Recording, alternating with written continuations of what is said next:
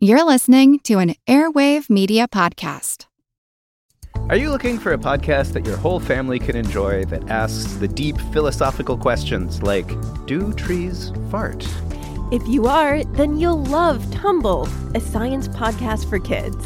I'm Lindsay. And I'm Marshall. Join us as we explore stories of science discovery, from butts to animals, dinosaurs, astronomy, and everything in between. You'll love these stories, and you'll learn something new. Find and follow Tumble Science Podcast for Kids wherever you get your podcasts, or at sciencepodcastforkids.com.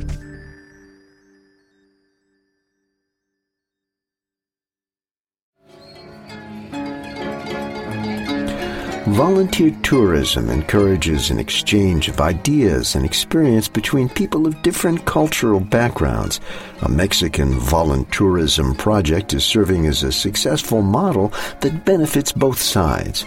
I'm Jim Metzner, and this is The Pulse of the Planet.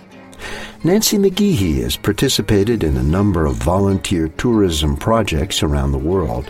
Her experience with Tijuana's Promotoras was particularly inspiring. Working with the Promotoras, I learned about a system that they use where they work together, training each other within the community about childhood nutrition. For example, they use texturized vegetable protein and find ways to incorporate it into recipes because it's a product that doesn't need refrigeration. It's easily storable and easily transformed into a lot of different things. So working with them, learning about the way in which they helped each other was really an amazing experience.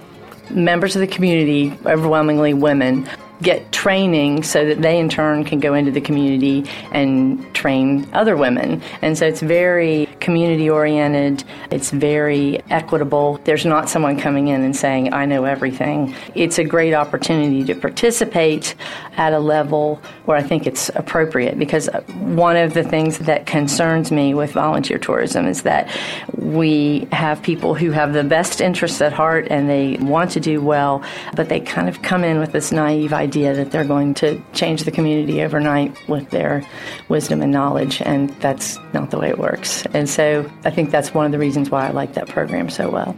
Pulse of the Planet is made possible in part by Virginia Tech, inventing the future through a hands-on approach to education and research.